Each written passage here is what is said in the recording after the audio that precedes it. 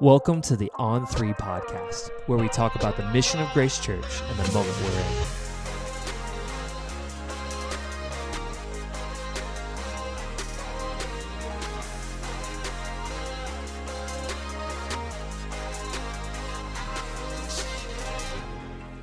Hey, this season on the On 3 podcast, we're talking about how we can stand in the difficult intersections of life with young adults. I'm your host, Michael Marshall, and today we have Dr. Steve Bailey. Steve, thank you for being on with us. Can you tell us a little bit about yourself? Well, I'm married to Wilma. We have 3 kids, 9 grandchildren. Wow. And, we live in Tucker. That's so cool. Anything else? What's your position here at Grace Church Town Center? At Grace Church, they call me the pastor of care and counseling. And basically, I'm part-time here and just trying to take a little bit of the pastoral care load off of David. Yeah. Yeah. But this isn't your only position. No, I work the rest of the week, really a full-time job with Encompass World Partners, which is a missionary sending organization that is affiliated with the Cares Fellowship, just like Grace Church is. And we originally went to Argentina as missionaries with that organization, and now I'm working in the home offices based in Atlanta, doing pastoral care of our staff located around the world. So a lot of care. You just care a whole lot. Yeah, I guess so. That's kind of my niche. You had a big heart for care. Kind of grew up with it, right? I guess that's just the way God's wired me. Yeah, that's cool. Yeah. That's kind of why we wanted to have you on. One for your care, but one for your perspective as an older. And one for my age. That's what you mean. Yeah. There's a fine line to walk of like, when can I call someone old? Well, you're safe calling me old. Well, you've lived a lot more life than I have. There you go. And so I want to say seasoned. I'm like, you're well seasoned. Extremely well seasoned. You're extremely well seasoned. And that is honestly it's not a position of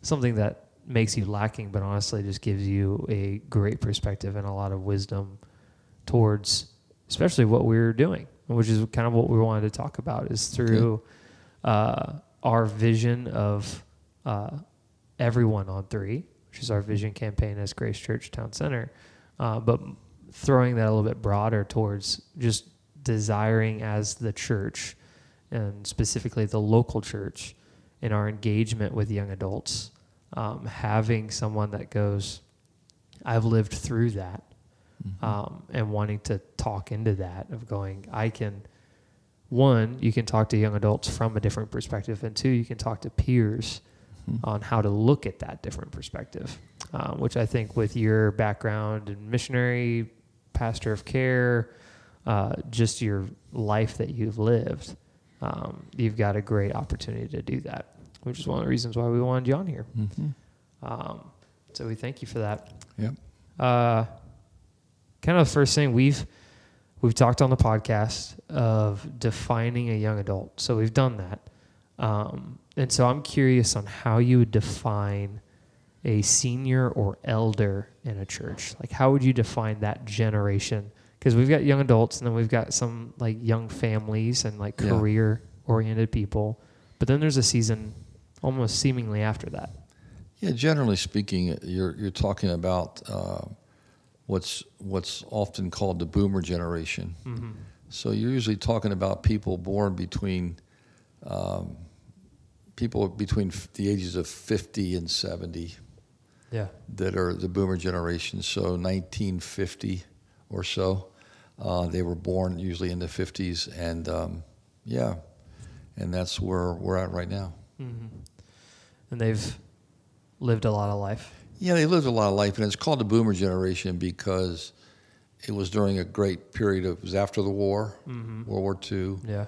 And so it was a great period of growth, population growth. So the population of the United States just exploded. So there's a lot of us and there's a lot of us in the church, a lot of us in society. It's a large chunk of the population that make up the boomer generation. Yeah. Yeah. I mean, part of the reason why we see a bunch of pop-ups of like assistant living homes, there you go. I don't even know what they call it, but like there are apartment complexes for people of a specific age and over. Retirement communities. Retirement communities, things like that. I think my own parents are on the very tail end of that. Yeah. They're like just barely boomers. Yeah, 55 and older communities, which is something you never saw. I mean, 20 years ago, that would have sounded weird. Yeah. But you see them now because there's so many of us. Yeah. We talked a little bit about how when you were like growing up and a young adult, this idea of searching for someone that's older or even having someone older speak into you didn't really exist.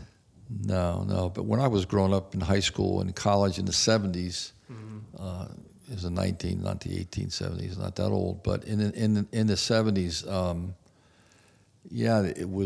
we were, as a generation, characterized by a lack of respect for authority, a lot of rebellion, open rebellion. That was when everybody was starting, probably for the first time, to have long hair and earrings and things, anything that we could do to irritate the older generation. And we certainly didn't want the older generation telling us what to do. We wanted to do our own thing. Yeah. And not much respect for the older generation. In general, I think that's true of my generation. Do you think that's affected the way the young adults now and today have? Do you feel like they've adopted that same kind of culture? You know, I don't. I sense today, and young people today, whether they're Gen X or Gen Zs or, in their late teens and early 20s, mid 20s, it just seems like there's a whole lot more of a desire to glean from the wisdom of older people, to be mentored by older people, and perhaps it's because of the fact that so many of the young people today come from broken homes. They're children of divorce, or they come from homes that were very dysfunctional for one reason or another, and because of that, they've never had the positive influence of an older person in their life. Yeah. Somebody to mentor them, somebody to counsel them, someone to be their friend, someone to talk with. And I find that younger people today seem to be much more open to real, honest relationships with older people, something that my generation wasn't very open to. Yeah. So if that's the view from the younger generation to the older, Right. do you feel like this senior and elder position in the church, this older generation, do they have a part to play in our mission towards young adults to stand at this intersection? Yeah, I think they really do. I think often when you get my age and you get in your 60s, you hear a lot of people talking. I call it the cranky old man syndrome, where you're always talking about how things were better when you were a kid and why things can't be like they were, years ago, and everything was so much better then, and these kids today, and what are we going to do? The world's just, going to hell in a handbasket. Yeah. And I really don't think that helps anything. It certainly doesn't contribute to any solutions. It just makes us crankier, and it makes people resent us. When I say us, people of our generation, it makes people not want to listen to us. So I think it's important for the older generation to encourage the younger generation and look for ways to encourage them, to help them, to guide them, to be their friend, and let the young people know that we're on their side and that we are with them. Yeah. Yeah. That really is huge. And I think even growing up in my own experience of going, I've experienced the anomaly in a home where I have God-fearing parents that stay together. That's a blessing. And it's been a huge blessing. But even still, desiring that older generation to still speak into me. And and I'm on the top side of young adult nowadays. Though I don't feel like it, and mentally I feel like I'm still 12. But to be honest, I mean, like married, have a kid, growing out of that stage of life, even still, recognizing that even the generation below me, right, like that are beginning this stage of young adult life, are even looking towards me as an older generation, which is kind of weird. But even further, they're going, hey, what can we gain? How, like, this wisdom that this former generation lived, how can we tap into that? Because they didn't have access to that growing up, which is so crazy. And so it really kind of calls into question. I'm like, all right, if we're talking to this older generation in the church, local church, capital C church, which is how we just say the global church. If we're talking to them like, and they're going, I don't even know what I have to offer. What do you believe the older church has to offer in this relationship and discipleship and all that stuff? What the older church has to offer to the younger church? Yeah. Okay. Yeah, I mean, I've mentioned already, but I mean, it's just life experiences, and we've been there, and we know, I mean, it's been a long time, but in many ways, human relationships are the same, and we know what it is to look for a wife. Mm-hmm. We know what it is to have a girlfriend. We know what it is to have children. Yeah. We know what it is to struggle economically as a young family, and because we've all been through that, and just a lot of life experiences. We know what it's like as a believer to be a minority where you work and where you live. Yeah. We know what it's like to walk with Jesus through hard times. The older you get, the more people that you know die, and that and that's one of the trials that happen to you as you get older. So you deal with physical deterioration and ailments and illnesses, and then you're dealing with the death of friends and family, things that young people don't usually have to deal with. So it puts us in a position of just life experience that we can share with people, and especially as believers to teach people how to deal with those things as a Christian. I love what you said when we were talking earlier about how there's an opportunity to almost cheerlead. Like you're called to be almost cheerleaders. Yeah. I think and that's what I mean by when I say the older people, our generation needs to encourage the younger generation. Yeah. There was a time when, we were the elders of a church. We were the overseers. We were the deacons and the pastors, and we were the decision makers, and we served on all the committees, and we called the shots in the local church. Well, nowadays, that's being done by the younger people, and we're not in those driver's seats anymore. But we need to be cheerleading. We need to be saying, hey, way to go, and encouraging people when they do well, and praying for them when we don't think they do well, but trying to keep our criticism to ourselves and figuring out ways to share even constructive criticism if we have it, but also, if the relationship is such that'll work, but also just being a cheerleader of the younger people and encouraging them, standing on the sidelines and supporting them in any way we can, but realizing that we're not going to be 100% in agreement with everything that's done and said, because they do things differently, and they have sometimes have different values. But as long as it's not unbiblical, as long as it's not against the truth of the word, then we need to allow for those differences and just say, well, I wouldn't do it that way, but that's the way they choose to do it, and let's support them. Yeah. That reminds me of the conversation we had with Kevin Stauffer when he was on the podcast just being there and partnering with the struggles that this generation coming up has, where he tells a story of how his daughter, her biggest fear was a fear of missing out, and how his knee-jerk reaction was, that's silly, that's stupid, why would you fear that? But to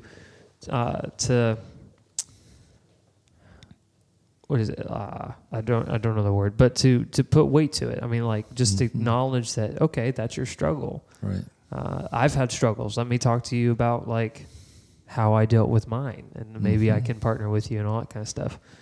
When we were talking earlier, and I'm wondering, and I loved how passionate you got about it, of how retirement plays into this generational ministry that we're talking about. Yeah, I feel pretty strongly about this, that I think in America there exists this retirement syndrome, retirement idea that one works until they're 65 or 60 or 70 maybe, and then they spend the next 10, 15, 20 years of their life doing whatever they want to do, and somehow you've earned the right to do nothing for the rest of your life. Now, I'm not saying that somebody that lays bricks for a living needs to be a bricklayer when they're 70. Of course, yeah. And but I'm not saying you can't retire from your job that you've done all your life to do something else, but we should always be looking to do something else. To me, retirement has to be more for a Christian than I'm going to spend time with my grandkids and relax. Yeah. You know, God has given us all spiritual gifts. I believe everybody has a spiritual gift, no matter what age you are, and those gifts don't have an expiration date. We have to be using them to serve God and to serve others. And God's given us opportunities, and He's given us experiences, and to many of us, He's given us resources that we didn't have when we were younger. And we need to use those experiences, we need to use those spiritual gifts, we need to use those resources to help people, to serve God, to help build the kingdom of God, to help make disciples. God has a mission for us, and we're on mission now. Your mission is not over at retirement. Retirement needs to be just retirement from your job, and I don't even like the word retirement, and don't want to ever retire, and don't think that it's necessarily a biblical concept. That doesn't mean you can't retire from your job that you've had all your life to do something else. But if God is calling you into retirement, He's calling you to something, and it's not just to sit and soak and sour, as we say in a church. It's to church pew, or church seat. It's to do something for God. So I think we need to be searching and praying and seeking God about what He's calling us to for our retirement. It would be a real shame, to stand before God and He'd say, "What did you do the last 20 years of your life after you retired from your factory job or your office job or whatever it is?" And you say, "Well, John Piper talks a lot about this in he has a famous sermon called 'Don't Waste Your Life.'" And you say, "Well, I have a great seashell collection, and my golf game has improved a lot."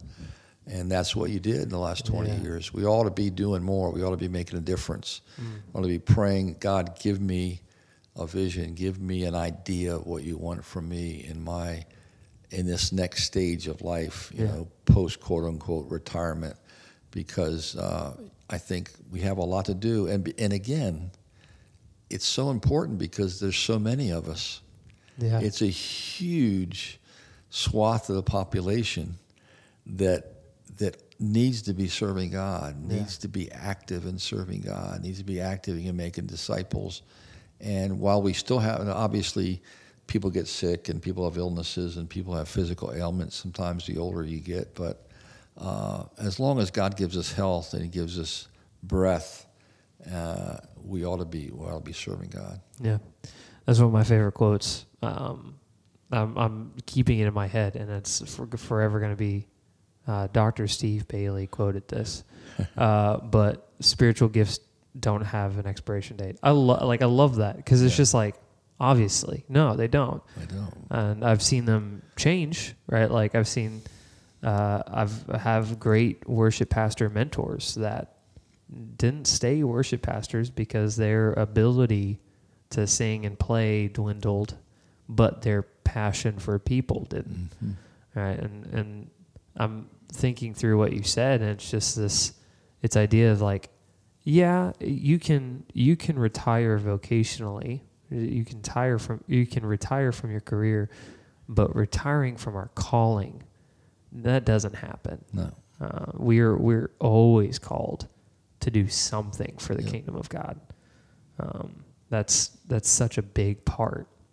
I love that. I think it's so beautiful. Yep. So how does after talking through this, I'm curious because this is also a big part of your heart. How does care factor into all this for one another? Well, yeah, I mean, the Bible is full of exhortations to practice the one another's in Scripture, encourage one another, help one another, pray for one another, disciple one another, confess your sins to one another. The Bible is full of the one another's. Yeah. And the church needs to care for the church. The job of the pastor is not to care for the church. That's not his job only. His job is to teach the church to care for the church. Ephesians 4:11, the gifts of leadership in the church, the pastors and evangelists and teachers and apostles and shepherds, they are to train the saints for the work of the ministry. We need to be teaching people to care for one another. And we need our church, in our churches in general, we need to develop a culture of care where people that attend that church know they're cared for and they're loved. And if they have a problem, the church is right there with them to help them. And we ought to be known in the community as a church that cares and that loves people. If you go to that church, you will be loved. Doesn't matter who you are. Doesn't matter what your sin is, what your vice is. You go there and you will be loved. And we ought to be known as a caring community. I think sometimes people outside the church, quote unquote sinners, who wouldn't darken the door of church, they often have an idea that the church is a place where you'll be judged. And they need to know and need to think that the church is a place where you're going to be loved and you're going to be cared for. And when you're part of the family of God, you're not alone, and you're going to be cared for. And we need to not just as a pastor care for our congregation, but teach our people to care for one another. Yeah, while you're talking, I've seen this happen. And it's so powerful to where I've recognized young adults through the years I've been here come hang out, and for a long time, especially when I first started, there was a higher population of an older generation and a lower younger. But what's interesting is what happened was when the younger generation started coming in, they almost stuck because of the care that the older generation came. Like I remember, and it just throws me back to where when I first came on staff, there was a guy here who was, before me was the youngest guy here. I was like, hey, and I had an honest conversation. I was like, hey, why are you here? There's none of your peers here. Why do you stick here? And he's like, because I've been cared for. He's like, one, he just had an old soul. And so he just naturally was attracted to the elders and the older generation. But he came in, and every Sunday he would be sitting with someone of just a completely different generation, and they were just listening and they were just caring for him. That's great. And it's so valued. And I think, and you've spoken to this a lot, of just how we must recognize that there's an easy thing to slip into as I've seen it in the older generation of going, well, it's no longer my turn. Like what you said, like it's not my turn to there's a negative side of that. It's not my turn to lead the church. There's a negative side of that because they slip into the I'm not needed anymore. Right. And it's like I don't think that's the case. No. They're still extremely needed. One thing that's I think that leans into this kind of this last question of just going, is there I want to say spiritual height requirement for care? No, I don't think so. Not at all. I think, again, we need to care for one another. You don't have to be have a certain time in the faith to care for one another. The important thing in care, I think, is to be with people, to walk with people, to be alongside of people. It's the whole adage of when you visit somebody in a hospital or when you are with someone in a tragedy or a crisis of their life, the important thing is just that you're there. Mm. It's not so much what you say, it's the fact that you're there. Mm. And so being there for people, having them know, I'm here, I'm on your side, I'm praying for you, I'm supporting you, I'm with you, you're not alone. We need to make other people feel that way. I had a mentor of mine say once that, when people are going through difficult times, their child dies, or they get really sick, or they lose their job, it's like they take a mental picture, maybe not consciously, but they take a mental picture of who was there in their hour of greatest need. Yeah. Not what was said, but who was there. Yeah. And if you want to care for people, this guy told me, be in the picture. Make sure you're in the picture that they take. Be there with them. And that's part of what it means to love and to care for each other, Yeah. And because tragedies and because troubles and tribulations don't often happen at convenient times, it's hard. Well, I can't do it right now, or I can't be there. It's hard, and it takes an extra effort to do that. But if you can just be with people, that's so important.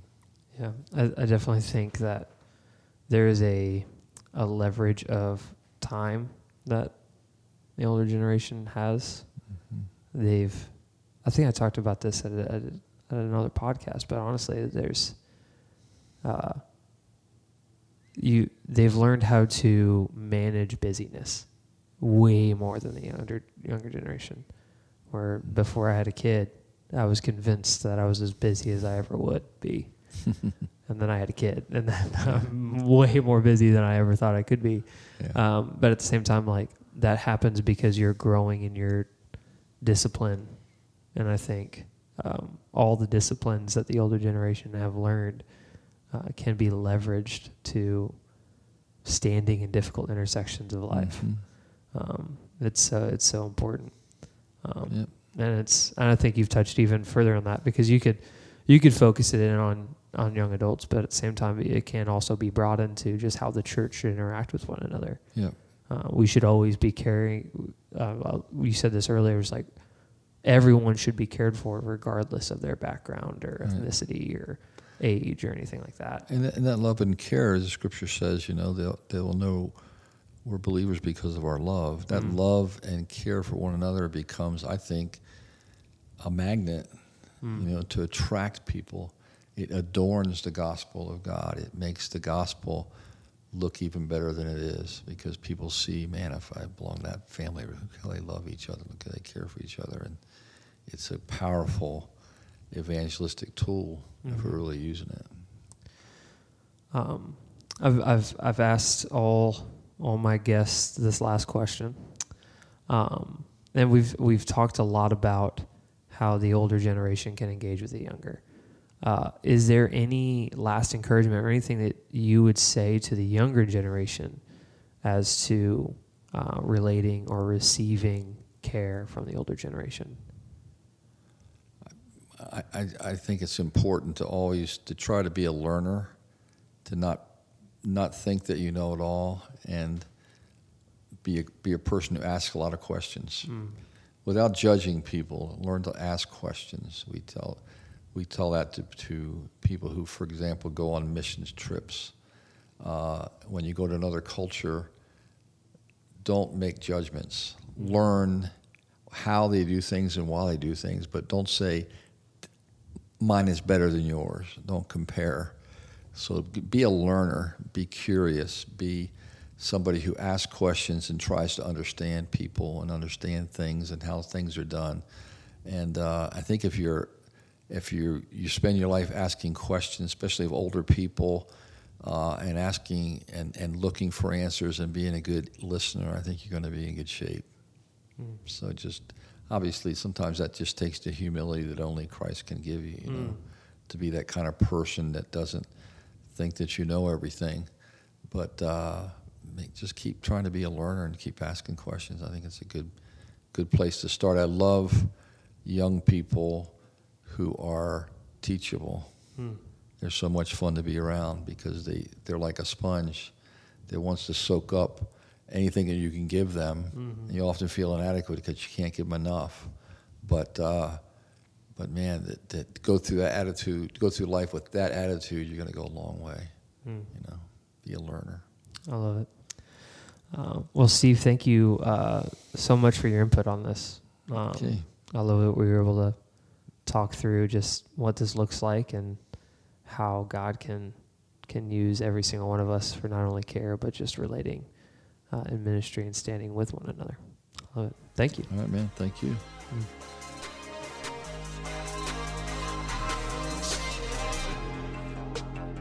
Hey, thank you so much for listening. For more information about how we're doing this as a campus, you can check us out online at towncenter.gracechurches.org/EO3. Our prayer is that whatever moment you're in, you know that God can use you. We'll see you next time.